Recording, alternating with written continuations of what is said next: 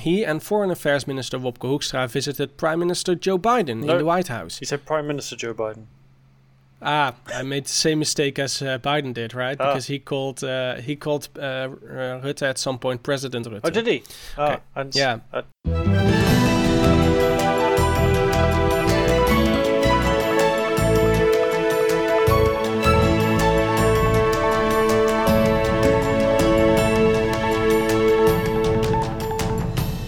It's Friday, January 20th, and this is the Dutch News Podcast, your weekly chance to catch up with what's been going on here in the Netherlands.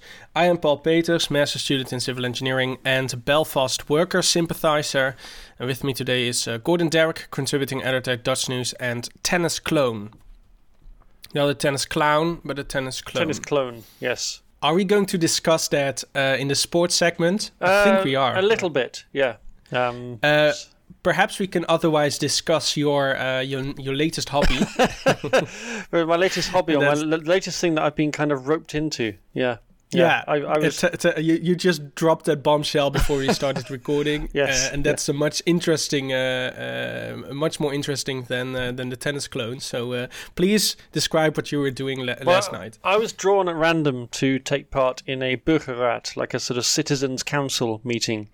Which, was quite quite a sort of... I thought this was one of these neighbor meetings where they were trying to decide on where the speed bumps need to be. No. Well, it's the same thing, but on a much bigger scale, basically. You have to... It's people from across the whole province all get together in like a school hall, a school canteen, and sort of sit down and try and discuss, sort out all the problems of the province, essentially. But this one specifically, all the problems. Well, not all the problems, just specifically the ones relating to like traffic, transport, and sort of living standards, livability, that kind of thing, leefbaarheid. But it was And how many people were in the room? There were 100 people in the room altogether. And what happened was, it was a bit like sort of a Dutch Parliament, a Dutch TV Parliament debate, right? So you would sit down with a group of 4 people, discuss a subject, and then after 20 minutes, the moderator would step in and say, right, it's time to now switch around your table. So just as your conversation got going, you'd be pulled out and had to start a new conversation with another group of people. And so the idea was that you sort of gradually had a kind of constructive dialogue, even though you were constantly being interrupted and having to shift about. Just like in those parliament debates, right? Well, not the parliament debates, the TV debates, where where after 5 minutes they sort of bring in they bring in a whole set of politicians to answer a completely different question, and it's really fragmented. So it was like a polar speed dating table. It was kind of like polar speed dating. Yeah, that's exactly what it was. Yeah.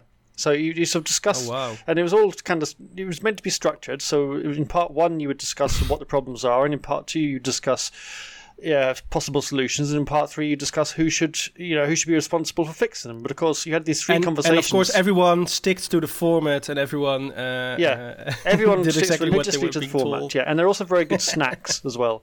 Like there are sausage rolls. There were satay sticks. There were. Were there any vegan options? There were vegan options. I think there were certainly pistolets. There were little rolls with cheese. But I don't know if there were vegan. Vegan cheeses among them. But I had a brie sandwich, and it was very nice. And I'm not really sure how much progress we actually made, but it was. Is this going to be a regular thing? No, there's 2 meetings, and then there's two sort of voluntary meetings in between. Some people, I guess, will go to the voluntary meetings. People who've got a bit more time in their hands. What do you mean voluntarily? Were you had to show up? You had to. Yeah, well, you could. There were 2 rounds of loodjes and of drawing lots for this. First of all, you got selected at random based on your address to be given an invitation to take part in these meetings, and then you sent an email back if you wanted to take part, and then there would be a second draw of people who were actually willing and able to join in to select the actual participants. So it wasn't that you were no, I wasn't like frog marched to show up, otherwise death penalty. No, I wasn't frog marched into a school hall. Otherwise, you would have been locked away in the gevangenenpoort. Yeah, exactly. Yeah, or escaping a prison or something. But no, it was nothing like that. And then, wow. But yeah, so Yeah, that was my email. I came away feeling very well fed and not really sure how much progress we made, but there's now two voluntary meetings, one of which is called the Inspiratie Carousel, which sounds like something that Thierry Baudet would have come up with, where the idea is you invite somebody who is an inspirational figure or an expert in the field of public service. Inevitably, of course, they gave about 30 different options for people you can invite, and about 27 of them were ambtenaren, basically. So you had an ambtenaar who was responsible for transport, an ambtenaar who's responsible for, school dinners, another one who's responsible for cycling infrastructure, and the idea is that you invite these people to come and give a talk and explain why the province isn't able to do all the things that people want it to do. But the idea was it was sort of like a brainstorming session, effectively. Yeah. Okay. Well, at least you had your brie sandwich, and hopefully it wasn't too far away from your house. So no. You didn't have that's the other thing, you see, because it was last night. So of course all the public transport was on strike, so everyone had to drive. Yeah. So I had to drive down south of Rotterdam through the Rotterdam traffic in rush hour, and it took me sort of an hour and a half to get to Oud-Beijerland, which on the way home it was 45 minutes. So yeah, Oud-Beijerland. I mean, if they would invite everyone, people at random from all over the province, you would think they would choose a much more centered location, I guess. But Oud-Beijerland is like the Limburg of Zuid-Holland. I think. Is, and everyone has to go through Rotterdam to get there. So it's which is probably why it was so congested. Everyone taking part in this meeting had to go. So there we are. And then there's a follow-up meeting in March where we actually vote, and whatever you vote for, have a vote, and anything that you vote for goes into the Burgerakkoord, which is then sent to the provincial government. So the citizens agreement, which I think that's just the provincial assembly then picks up and throws in a bin somewhere or files away in a cabinet and is never heard of again. So I'm looking forward to that. At least you did your Burgerraad duty. I feel like I've given something back to society. I don't know what, mainly just random thoughts, but I think that I deserve some credit for that in the form of brie sandwiches. So very good. But meanwhile, so that was my kind of constructive evening. How's your construction going, Paul? It's terrible. As a birthday gift, I was given a rented Lego Titanic model. I didn't buy it because I think it's 650 euros or something. That is a little bit too expensive. But you can apparently rent Lego sets as well. I didn't know this. I didn't know that too. Yeah. And initially it was a nice idea. So I rented the Lego set because I wanted to build it. But when it arrived a week ago on Friday, I was shocked to see in which it arrived, because it was this enormous box, which reminded me of the boxes they used to transport like firearms and stuff like that. So rigid, so large, and it was a crate, basically, was it? Yeah, it was a crate. It is literally a crate. Yeah. So, and then when I opened it, I saw all these bags of Lego pieces, and I mean, there are 9,000 pieces. It is ridiculous, and it's all sorted at color. And I started to build, and I didn't realize how much a pain of the ass it would be to just search for all the bricks. Because you need, especially if you need a very specific type of brick, and you need to search like a white brick among 5,000 white bricks. Yeah, and you need a lot of white bricks to build that iceberg as well, right? Exactly. No, the iceberg is not included, unfortunately. You can get the iceberg separately. Yeah, you can buy separately. Yeah, accessories not included. Yeah. So and also I needed like boxes and stuff like that to just put all the bricks in, right? So I was just glad that I had never thrown away like shoe boxes and stuff like that. For example, all my Anne Frank balls are filled with Lego bricks right now, and also for the bowl which I used for my rice cooker is now used for green bricks. If you picture Titanic, how many green bricks do you see?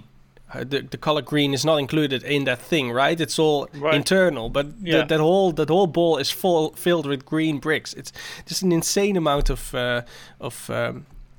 Lego bricks. So I'm spent most of my evenings for the past week now building that Titanic model, and it's halfway now, and I'm tired. Yeah, so this is why this is why you now sympathise with the workers in the Belfast shipyards. Yeah, exactly. Yeah, because I now know it must have been gutting for them to hear what happened, on the maiden voyage after all that work they put in to build the thing, and then it goes down in less than 2 days. On the maiden voyage, well, actually, I have to. So I rented this thing, right? So I'm building it, and then I have to take everything apart and put it back in the bag. Yeah, so and sort it by color again. Yeah. Yeah, and at least the Belfast workers didn't know that Titanic would sink on its maiden voyage, but I know that after a week I have to demolish the whole thing. Yeah. So perhaps I'm even in a worse state than these poor Belfast workers, because I know what the fate is going to be of that model, right? Yeah. So you could be really mean and just keep like 3 bricks from the set when you give it back, so the next person can't finish it. Yeah, well, I think there are a lot of spare bricks, so they wouldn't notice if I keep 1 or 2, I think. Yeah. But I like the idea. Just rent a Lego model and then build it and take it apart. But I would recommend it, but just pick a model that's not that large. Pick a model that's not the Titanic, basically, not Titanic sized. Yeah. The clue was in the name. Yeah, sure. Yeah, exactly. Yeah. So yeah, it's a nice idea, but pick a smaller model, I think, if you want to do it as well. Right. So I look forward to more updates on the Lego Titanic in the coming months. Speaking of so all this talk of like passing things on kind of takes us round in a sort of slightly staggered, drunken way to the Opeth of the Week, Paul, which is from Den Bosch. Yeah. I was worried when we were, preparing for this podcast yesterday evening. There was no Opeth whatsoever. It didn't happen last week, and I was like, "This is probably going to be the first episode in, how long are we doing this? I think 3 years. Yeah, the Opeth of the Week. This is. I was afraid this was going to be the first time we would have an episode without an actual Opeth, because nothing happened. Yeah. But fortunately for us, the CDA is always there, very reliable in causing Opeth. Yeah, the CDA rode in on a small horse to rescue us, to rescue the Opeth of the Week. Exactly. And then left it here. And you'd never look a given horse in its mouth, exactly. Right? So never look a gift horse in the mouth. Exactly. The Opeth of the Week, as you said, comes from Den Bosch, where a drunken Maasdriel city councillor left a stolen Shetland pony tied up on a terrace. There's a lot to unpack here. There is. On Monday night, 2 heavily influenced men entered a cafe in Den Bosch for more drinks and something to eat. They were carrying a Shetland pony on a leash through the city centre, which they tied up outside on a terrace before entering the cafe. An hour or so later, the cafe's owners noticed that the 2 men had left without paying, and he immediately called the police and also the dierenambulance, because when he looked outside, he saw, in the cold and the rain, the Shetland pony left on the terrace. Oh. Must have been a strange sight, I think. Yeah. The animal ambulance workers covered the poor pony with blankets and they fed it some carrots. The dierenambulance also posted a photo on social media, and that led immediately to some Opeth. People thought, who takes a Shetland pony to a bar, right? Who takes a Shetland pony just anywhere that's not like a paddock? Yeah, very, very strange story. Also, later that evening, I mean, there's so many strange things happening. So you leave, how do you call that? Eat and run or something, right? You have some drinks and you have something to eat, and then you leave without paying. Yeah. And all of a sudden, these 2 men, still drunk, they return later that evening at around 8 p.m. to pay their bills. Mm-hmm. I mean, also a strange thing. Maybe they forgot to pay or something. I don't know. Maybe the pin machine wasn't working down in Boss. Who knows? Well, they had said to a waiter that they were going outside for a smoke, and then just never returned. That was how they found out that they had left without paying. But when they returned, the police was still there at the and also the dierenambulance. They were still there at the cafe, and they demanded their pony back. But they they weren't allowed to. The police said no. Such a strange story. Yeah, so they came back to pony up, basically, to pay for their drinks. Yeah. Yeah, so they weren't allowed to leave with the pony, but that it was at that point that one of the men turned out to be Georges Pardoel, which is also a name that you can only find in the Efteling, I think. But apparently he is a CDA city councillor in nearby Maasdriel. The 25-year-old councillor managed to win a preference seat in the latest election with his personal campaign, and he used a remarkable slogan: "Prevent a hangover, keep drinking." Yeah. And hold on to your horse. I don't know exactly how that. I don't understand how that is an election campaign slogan, but he did manage to win a seat with it. Also, the elections were around Carnival, and that's of course that would explain it. A big thing in Brabant, so that would explain why he was talking about drinking. And upon winning his seat, the CDA had already urged him to behave more mature and responsible, because he's a city councillor now, so you have to behave. But that talk clearly didn't have its desired effect. Both the police and the CDA are still thinking about if they should take some actions against Pardoel. The pony is doing well. Good. And also, I was reading about this, right? There were a number of articles written about it, and all of a sudden they said they just like you did, they dropped a bomb saying that the pony was stolen, but they never clarified where it came from, who the owner was, how they found out that it was stolen. So many questions still. Has it been returned to its rightful owner? Yeah. Exactly. I don't know. Why the long face? I guess that would explain it. But, yeah. So, a lot of questions. I don't think this one will make the OPHEF of the year 2023 shortlist, but it is definitely a weird story, and it also made the NOS journal, the 8 o'clock news. Oh, great! It's definitely something that has drawn attention. Yeah. Well, politicians are notorious for making up policy on the hoof, so perhaps we shouldn't be surprised. We really need to move on now. We do need to move on. Yeah, that was terrible. This week, Prime Minister Mark Rutte visited President Joe Biden in Washington, D.C. and pledged a Patriot air defense system to Ukraine. Post-pandemic crime is on the rise and has returned to normal levels. Schiphol is confident we can go on holiday again without camping outside the airport. Energy prices are going down, and the Rijksmuseum is opening its doors in the evening. Prime Minister Mark Rutte had a busy week. Before flying to Davos to visit the World Economic Forum, he and Foreign Affairs Minister Wopke Hoekstra visited President Joe Biden in the White House. It was the third American president who welcomed Rutte to the Oval Office.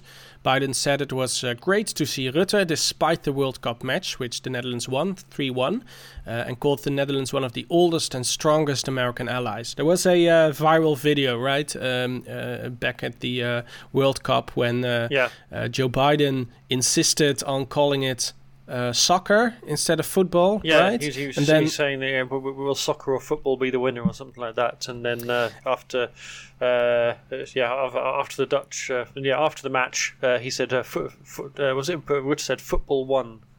Yeah. And then they had some little exchange on social media. Very staged politicians banter. Yeah, I sometimes I like that kind of things, right? When politicians or statesmen are burning each other on social media, but this one I didn't understand. It just fell flat. Everyone was very excited about it, so apparently it was all very. No, it was as bland as cheese sauce, but yeah. Both leaders also condemned the Russian missile attacks on the Ukrainian city of Dnipro, which destroyed several apartment buildings and killed at least 45 people. And after the cliches and platitudes were spoken, the press unleashed a barrage of questions on Biden, who has recently come under fire for storing classified documents in his garage. Yeah. How this happens is when you are a country that is of substantial size, like the UK or France or Germany, when one of the politicians, the political leaders, go to the White House, they get like this honored welcome, right? At the front door of the White House, they go to the Rose Garden for a press conference, for example. But when you are a smaller country, that doesn't happen. No, you just sit by the fire with Joe Biden, and then the press. It was the first time the fireplace was on, though. Yes. So it was indeed a warm welcome in that regard. Yeah. But leaders of the smaller countries, they arrive at the side door of the West Wing, right? There's no pomp or ceremony or whatever, and they just sit by the fireplace for a short press moment. And after that, they have a conversation. Usually it is scheduled for 45 minutes, and then it lasts longer than that, an hour, so that the people at home can say, oh, well, they spoke longer than scheduled, so the relations must be very fine. It's all very, very staged. It is always kind of weird, and then it's a big news item on NOS to say this is great historic moment that Rutte's gone to Washington. And exactly. But if you like, I think the American president has one or two of these kind of visits a week, and if you then look at what the press is saying in that other country, it is a similar thing, right? So it's all staged and it's all meant to be this way. But what's also very funny is that the American press pool, the White House press pool, they are all gathered in the Oval Office, not because they are interested in Mark Rutte, but they want to ask Joe Biden some questions, in this case about his documents that he has been storing in his garage. So when they have finished speaking, all these journalists, they start shouting and yelling, and then the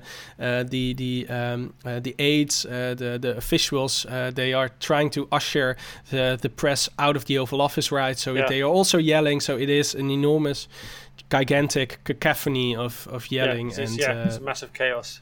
And Biden, of course, ignores this question. Trump often would take some questions because he, there was a similar scene last time Rutte was there with Donald Trump. But it's all very staged. And also when they, that wasn't the funniest thing though. The funniest thing happened after the meeting. Because there was one official photographer, Bart Maas. He was invited by Rutte to take photos of the meeting, and after the visit ended, Rutte was invited by Joe Biden to sit behind the Resolute desk. Try that for size, maybe. And Rutte started to pick up the phone, and Bart Maas took some photos of that, and that was on all the front pages, right? This photo of Rutte picking up the phone and Joe Biden standing behind him with a look that was somewhere between amused and annoyed, I think. So it was all quite awkward. It looked kind of awkward. Well, it was funny though. But it was quite amusing. And just like last time Rutte was there, he also caused some something to talk about when he interrupted Trump by saying that the reduced American interest in NATO was a good thing. That was what Trump said, and then Rutte said, no, it's not. Of course not. And that made also some headlines. Because he dared to contradict Donald Trump. Exactly. And got away with it. In the White House, in the Oval Office. So Biden and Rutte did have things to talk about. So what did they discuss? They had a number of issues to discuss, such as the export of semiconductor technology by Dutch technology firm ASML to China. The US has imposed tough restrictions on exports of US-made computer chips to China. They are doing that in an effort to hamper that country's military development, and they have been urging the Netherlands to do that as well. ASML is one of the leading producers of computer chips and of semiconductor technology. But the Netherlands is very hesitant to follow because they fear the impact of ASML's trade. Roughly 15% of the Veldhoven-based company's turnover is dependent on export to China. So Yeah, although less these days, partly because a couple of Chinese technicians who worked for ASML then left the company and set up their own rival company making identical products in the States and in China, which caused a huge amount of off at the time. But that doesn't seem to have put off ASML from exporting to China, even though they've been, even though they were hacked from within. Yeah. So the Americans are really trying to urge ASML and the Netherlands to be more cautious with that. But until now, they haven't had that much effect. Also, Rutte said that didn't want to say anything about the outcome of this particular conversation, but he did say that the talks had taken place in a good atmosphere, whatever that may mean. No, nothing really. Yeah. And another point on the agenda was the Russian invasion of Ukraine, of course. Moments before the visit started, it was announced that the US and Germany were going to send Patriot air defense systems to Ukraine. And after the meeting, Rutte said the Netherlands will also donate one of the 4 Dutch Patriot systems to Ukraine. So, 25% of the Dutch military capability of this... air defense capability, yes. Although, in fact, I think one of the 4 systems is like a backup for the other 3. So, effectively... losing, giving away 1/3 of your active capability. I think they were going to send the one that was in store. Right. So the 3 that are still none of it, but still it's 25% of what the Netherlands has. Yeah. And this comes on top of the 2.5 billion the cabinet recently pledged to donate to Ukraine.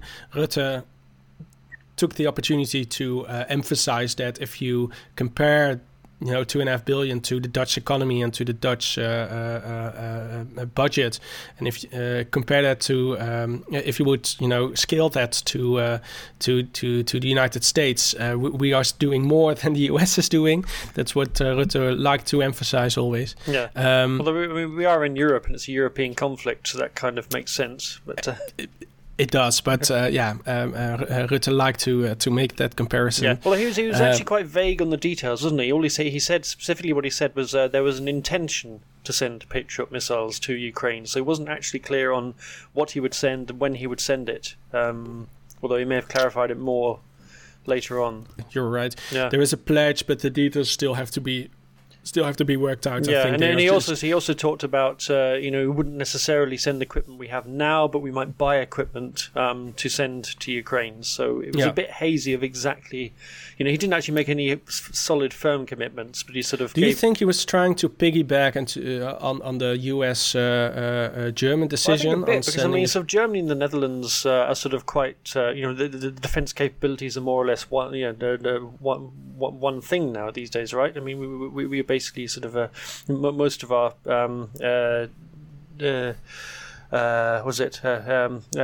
most of our actual the weapons that we have are kind of shared with Germany. So if Germany makes a decision, we're kind of we end up tagging along whether we like it or not. That's not the case for the Patriot systems, right. But for example, if the Dutch were going to send their tanks to Ukraine, then you are right. No, we don't have any tanks. We have a shared own. We lease them from the Germans. And they are based in Germany. So no, we don't have any Leopard 2 tanks whatsoever. But the Patriot systems, they are fully 100% Dutch. Yeah. So that's not a shared. But you're right. For a number of elements, divisions of the Dutch army, they are either shared with, for example, Germany, integrated with Germany or Belgium, and the UK as well. Yeah. In any case, you couldn't really make a decision about Dutch military equipment without, negotiating it with Germany, because obviously it will impact on the joint capability the two countries have. Yeah, exactly. Yeah. And also Wopke Hoekstra, he was also in Washington D.C. We shouldn't forget about him. Yes. In a meeting with his American counterpart, he said that the Netherlands is still more than happy to host an international tribunal to hold Russia accountable for the invasion of Ukraine. Yeah. I have the sense that the cabinet really wants this tribunal to be in The Hague, right? They are doing everything they can to have The Hague host this one, if it ever comes to absolutely, but I think actually most international lawyers say that it should be in The Hague just purely because that's where all the other tribunals are. So it makes no sense to hold it somewhere else. In terms of because all the people who actually will be involved in the tribunal are based in The Hague. So the obvious thing is to put the tribunal there. It is, but we would hate to see it go to Luxembourg. Yeah. or even worse, Davos. Yeah. And what's it seems as if Wopke Hoekstra's beard seems to be sort of tracking the progress of the Russian army in Ukraine, right? It seems to be sort of advancing very slowly. The same applies to Rob Jetten. For some mysterious reason, he during the World Cup he said that he was not going to shave until Morocco was kicked out of the competition or something. The tournament, yeah. I didn't really understand what that had to do with the beard, but okay. But he seems nobody seems to have told him that the World Cup is over and that Morocco has been gone home for a very long time. It's still there. And also, what I loved is that when Rutte, Hoekstra, Biden, and the foreign minister, I forgot his name, the U.S. Foreign Secretary, when they posed for a photo, you really saw that the Dutch are the tallest people on earth, right? Because Biden isn't small; he is, for American standards, quite tall. But Rutte and Hoekstra, they were almost a hair taller than Biden was. Yeah, Biden and Antony Blinken. Yeah. 3 municipalities are considering bringing in digital restraining orders to stop members of youth gangs using social media or specific websites. The mayors of The Hague, Delft and Zoetermeer said it was time to let go of existing legal strategies in order to tackle gang violence in the digital age. They said the concept was unexplored territory because there was no legislation in place, but if a case arose that lent itself to a digital ban, the mayors should be ready to experiment with it.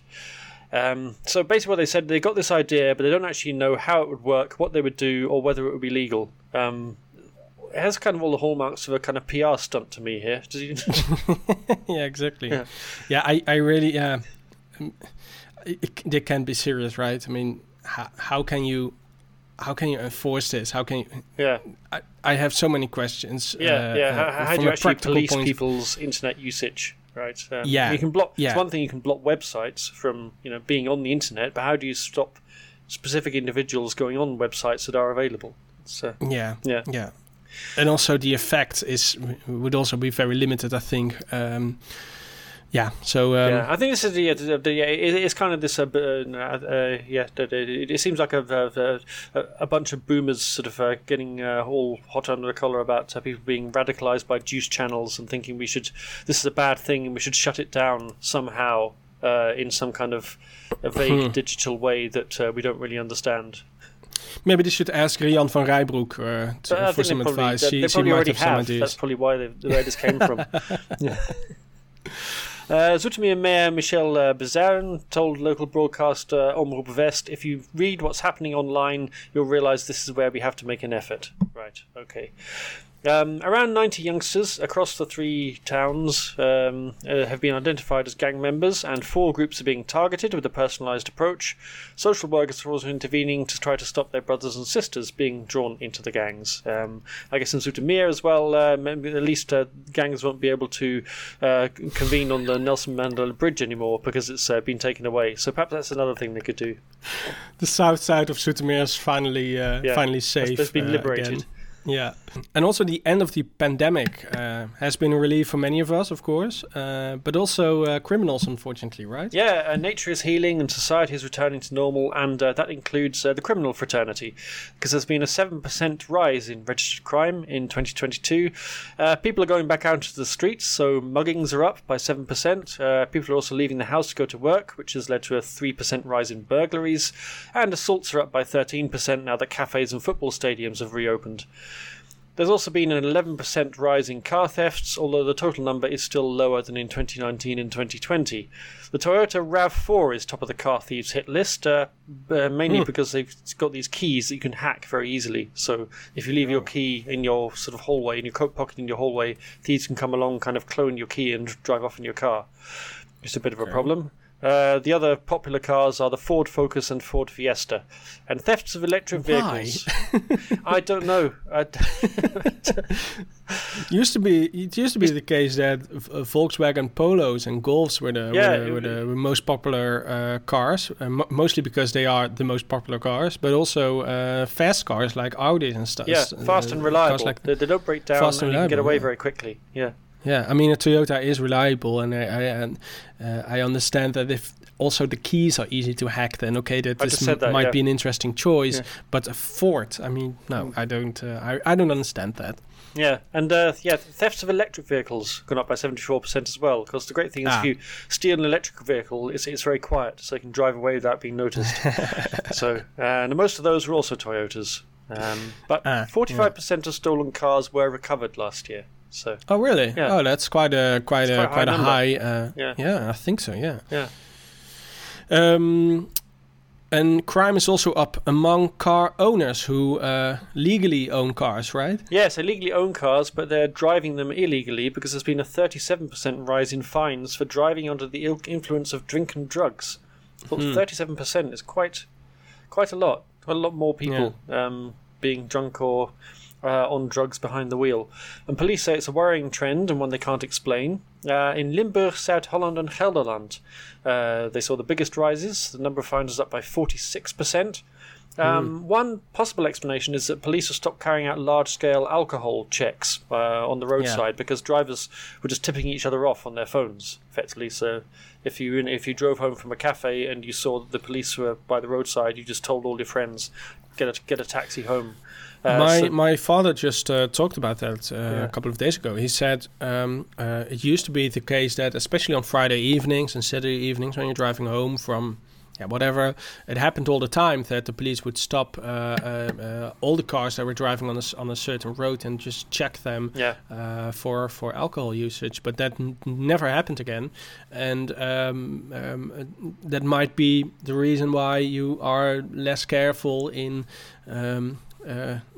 drinking, stepping into a car after you have drunk some alcohol. So I think the chance is just not that high that the police will notice you. I think so.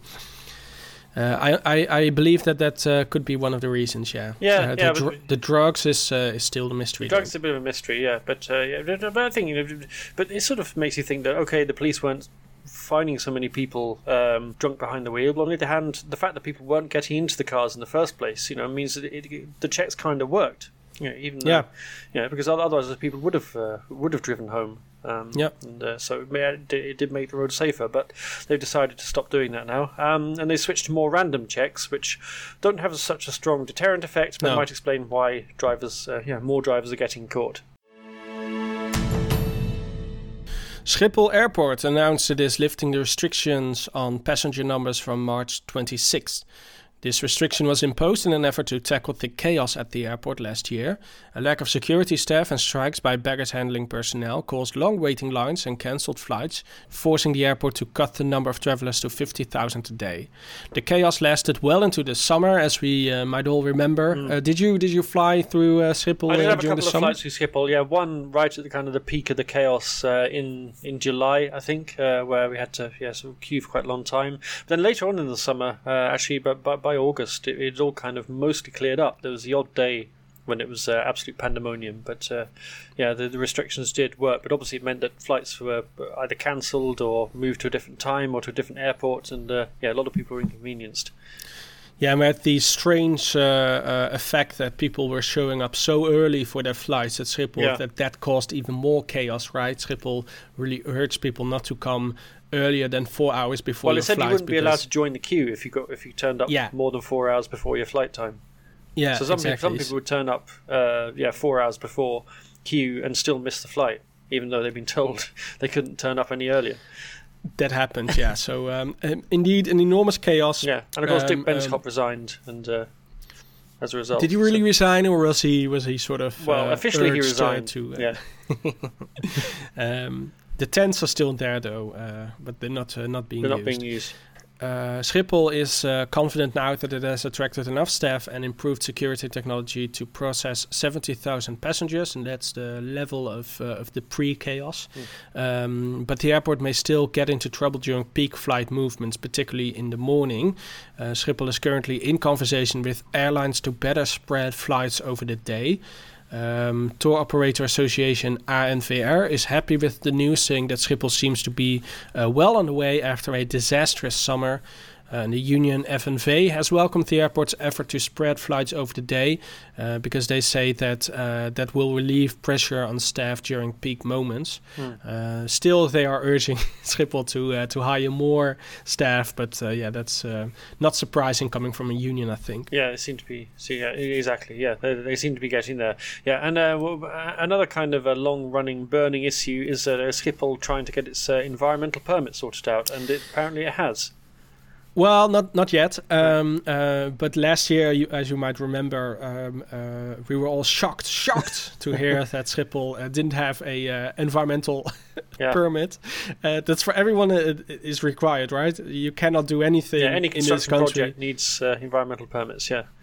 3 or 4 perhaps, but Schiphol turned out not to have a single one. That of course caused a lot of upheaval because a lot of farmers are going to be forced to close because they can't have a permit, and infrastructure projects had to be cancelled because of the same permits. And then one of the biggest polluters doesn't have one. That's strange. But NRC reported this week that Schiphol has bought the nitrogen emission rights of 12 farms spread over the country. The airport believes it has now more than enough emission rights to obtain a nature permit for both Schiphol and Lelystad Airport.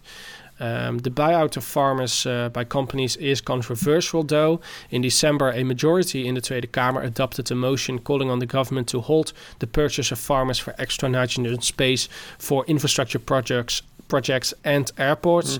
The Agriculture Ministry is now working on regulations, but until that is completed and imposed, nitrogen trade is possible. We can probably see a lot of companies, a lot of polluting companies doing similar things, I think. And the funny thing is, Schiphol has bought livestock farmers all across the country. So in Gelderland, in Groningen one as well, also in South Holland, which isn't near Schiphol, right? You would think maybe that's the new regulations, right? You can buy nitrogen emission rights in the vicinity of your operation. But until now, that's not necessary. That's not been a requirement, So you probably look forward to another round of regulations and Schiphol falling foul of rules and having to apply for another environmental permit. But it's kind of bizarre, that they're still able to pollute in their local area, and of course that means that given that the government produces map, right, of places with high nitrogen pollution, and said that farms in the area, like neighbouring these areas with high pollution, were the ones that would have to close, and yet now Schiphol is not buying out farms nearby where it is causing a pollution problem, but in other parts of the country. So regulations are desperately needed, and the Tweede Kamer has urged the cabinet to come up with some, and they are now working on it. So hopefully we get some clarity in the near future. Yeah, it turns out nitrogen offsetting is just as dubious as carbon offsetting in a move that shocked absolutely nobody. Energy prices are coming down, which is good news for all those people who've been moaning for months that energy prices aren't coming down, as well as the rest of us. And this week, Budget Energy became the first company to bring its rates down below the price cap level. It is a marginal difference, and it was probably a bit of a stunt, but they're charging €1.39 per cubic metre of gas and 39 cents for a unit of electricity, which is respectively 6 cents and 1 cent below the government's price ceiling. But now that gas prices on the wholesale markets have come down to around €60 per megawatt hour, other companies are expected to follow suit. Budget Energy, you've got the advantage they're the only company that updates its variable rate every month rather than every quarter. So as the rates come down, they're able to get ahead in passing on the cost to consumers. Obviously, back last year when the prices were going up, Budget Energy, despite their name, were about the most expensive company because they were the first to have to raise their rates. So that's the risk you take, I guess. And the new tariffs will apply from March the 1st, which is just when everyone starts switching off their central heating, so you won't get any benefit in January or February, although you are still covered by the price cap. And then the low rates are also good news for the government. The price cap scheme was expected to cost 24 billion euros in compensation to energy providers, but the latest estimate is that it'll set them back less than 10 billion. But still, energy prices can still fluctuate very much, right? Yeah. So nothing is set in stone, right? Nothing's set in stone. If you look kind of ahead on the Dutch TTF, which is like the measure that's used to see what prices companies are paying on the futures markets, the prices for the end of this year now are kind of higher than the prices for this winter, because the expectation is that we'll have a big scramble to fill up the gas reserves over the summer again. Yeah. So it's time to switch suppliers, especially if you are a croquette baker in Amsterdam. Yeah, absolutely. It's certainly worth a look, especially as the competition regulator ACM is about to make it more expensive to change your supplier. At the moment, if you're on a fixed rate contract, the rules say you can't be charged more than 50 euros to change, as long as you've got less than 18 months to run on your contract. But obviously, in the context of what companies are charging, that's absolutely peanuts. So there's no incentive really, or there's no sort of serious penalty for people to step out of a fixed rate contract. On the other hand, of course, if you are on a fixed rate contract and you signed it earlier than like sort of late 2021, you're probably paying a fraction of the price that you get right now if you switched anyway. Yeah. The ACM is changing the rules from March so that companies can then charge more, and they can calculate it based on the notional value of your remaining contract. So they work out how many months you got to run, what the cost is, how much you would pay if you stayed in the contract, and that's sort of how they base their charges. So it'll be a lot more. And the idea is to encourage suppliers to start offering fixed rate deals, again by making it more expensive for customers to leave. I hope that makes sense. Okay. Yeah. Holtkamp in Amsterdam said that he's only going to sell cold croquette right now, right? Yeah. Because of the high gas prices. It's a cold croquette winter. Yeah. Yeah. Which is another reason we should be sending Patriots to Ukraine. Because, frankly, save our croquette. Yeah. Putin really has gone too far now. We want warm croquettes again. It'd be cold fricadelles next. Well, I don't care about frikandellen, to be honest. He can have them. I have a nice deal for Putin. He can have all the frikandellen of the Netherlands if he leaves Ukraine. I would be happy to... I tell you what, we should just send Ukraine bitterballen to fire at Moscow, because that will cause an instant inferno once the bitterballen break open. Because they're probably hotter than the most munitions on the inside. You should call Boeing or some other defense industry company. Yeah. Good idea. But there's also some good news if you have solar panels, right? Yes, because the government had this plan to basically sort of scrap the tax break for solar panel owners, where at the moment if you generate more energy than you use, which is the case for about a quarter of people who have solar panels, your supplier has to buy back the excess from you, so you get a reduction on your bill.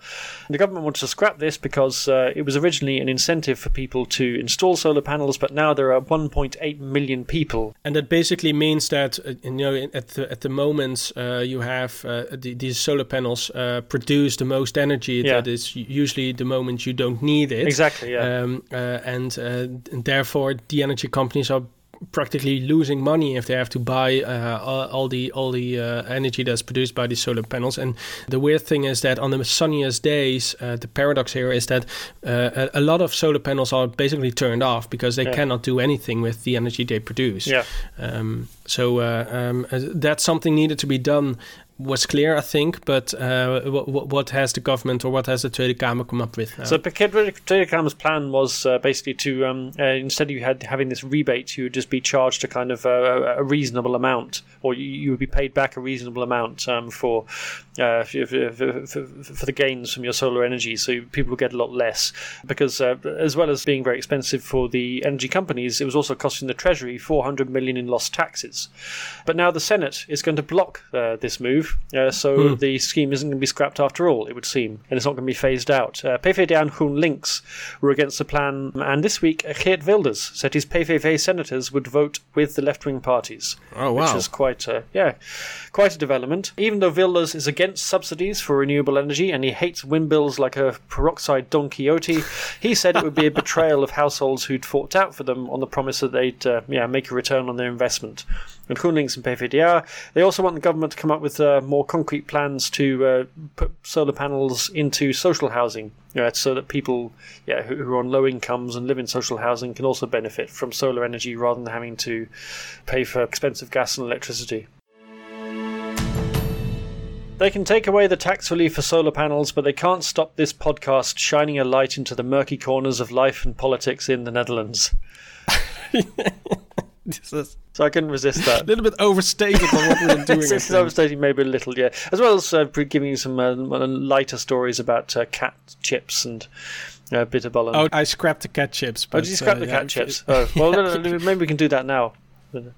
Oh, yeah, of course. Yeah. If you have a cat, you have to have it chipped. Yeah, it'll be law. You'll be required by law to have your cat chipped. Yeah. So even cats have to carry ID now. Yeah, I think that was decided in Davos, right? Yes. Have your cats chipped, and the next stop is to have all humans chipped. Yeah. And did you see that Thierry Baudet traveled to Davos? I did see that, yes. I saw the picture of Thierry Baudet at the WEF, yeah. At the WEF, at the World Economic Forum. If it's such a secretive conspiracy where behind the doors everything is decided for the rest of the world, would they allow Thierry Baudet to just walk around and just walk into random rooms and see what's being discussed? I don't think so, right? No. Maybe they set up like a parallel Davos that Baudet was invited to, so it wasn't the real one or something. Yeah. Oh, yeah, that might be it, yeah. But I fully expect Willem Engel to be out on the streets protesting against compulsory chips for cats as soon as he gets out of prison. So he's in court right now as we speak. Now, yes, yeah. They're recommending a 3-month jail sentence, but a suspended sentence, so he won't actually go to jail. So that's unfortunate. Yeah. Anyway, we do rely on the cashback we get from our very generous patrons, and we are very thankful for them. So, because without your support, we'd have to give up and get jobs as baggage handlers at Schiphol or something. So, as ever, we'd like to extend a big thank you to all our loyal patrons who keep us going, and remind you that new patrons are rewarded with a shout-out if you want one, and you can ask us a question, which we will try to answer in this slot. So, if you'd like to become a patron, log on to www.patreon.com, that's patreon.com/DutchNewsNL. The Rijksmuseum announced it will open its doors in the evening to accommodate the popularity of the yet-to-be-opened Vermeer exhibition. Already over 100,000 tickets have been sold for the museum's latest exhibition on Johannes Vermeer, in which 28 of the 17th century Dutch master paintings will be on display. The museum said there has never been so much interest in advance of an exhibition's opening and expects the exhibition to break all records. On Thursday, Fridays and Saturdays, the Rijksmuseum will extend its opening hours to 10 p.m. as opposed to the normal 6 p.m. on other days. Only a limited number of tickets are available, and the late opening will give more people a chance to have a pleasant experience, the museum in Amsterdam said. On Tuesday, the museum also launched an accompanying website called Dichter bij Johannes Vermeer, or Closer to Johannes Vermeer, in which actors Stephen Fry and Joy Delima act as guides to the ultra-high resolution photos of the artist's work. The exhibition Vermeer will open on February 10th and will run until June 4th. And it is really worth the visit, I think. It's one of the few occasions that so many of Vermeer's quite limited oeuvre, I think, are collected and put together. And also this website is really, really nice, and I really recommend you check it out because it is just, it is fantastically done. Yeah. And the Rijksmuseum has a recent record of having these enormously impressive exhibitions. Of course, you understand that from such a world-class museum, but even so, they outdo themselves every time, I think, and also with these websites. Yeah, they have obviously the advantage of having this incredibly rich heritage of art, particularly Renaissance art to draw on, but they do showcase it very, very well. And also the Rijksmuseum, just their main website is incredibly impressive. If you haven't ever looked at it or got the app installed, the extensive range of art you can go and search for and look at in extremely high detail is quite breathtaking, really. But they've also did quite a fun thing where they've encouraged people to send in their own variations on Vermeer's Girl with the Pearl Earring or Meisje met de Parel. I saw that.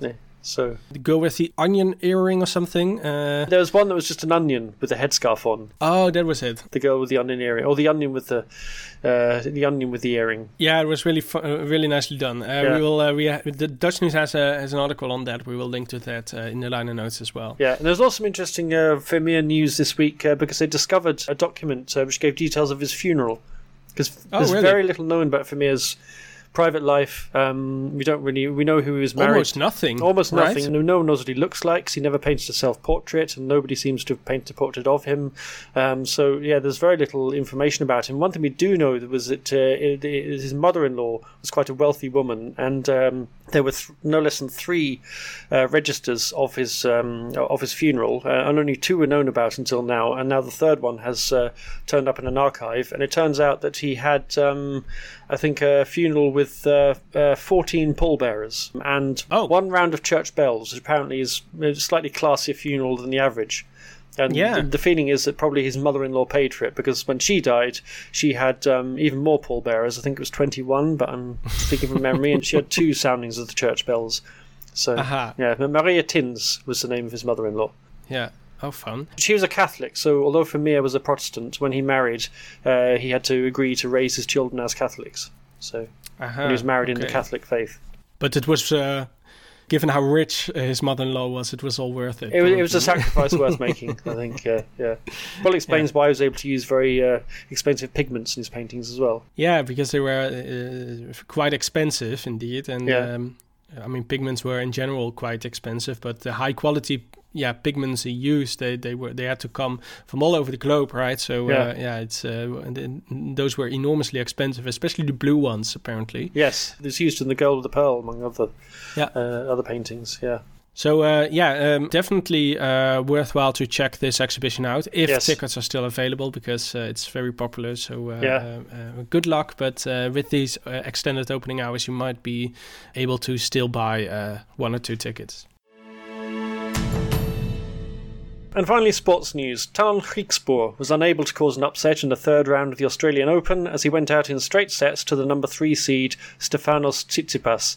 Griekspoor showed flashes of the good form that's seen him win his first 6 matches of 2023, including his first ATP Tour title in Pune in India. He took the 2nd set to a tiebreak and even had a set point, but the big serving Greek was too good, and the man whose name means Greek track went off the rails against an actual Greek in the 3rd set.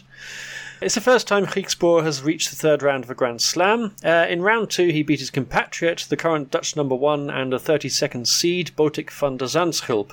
It was the first time since 2001 that 2 Dutchmen have met in a Grand Slam singles match, and hopefully the last time we'll see 2 players from the same country turn out in matching outfits, which made the match an absolute headfuck to watch, frankly.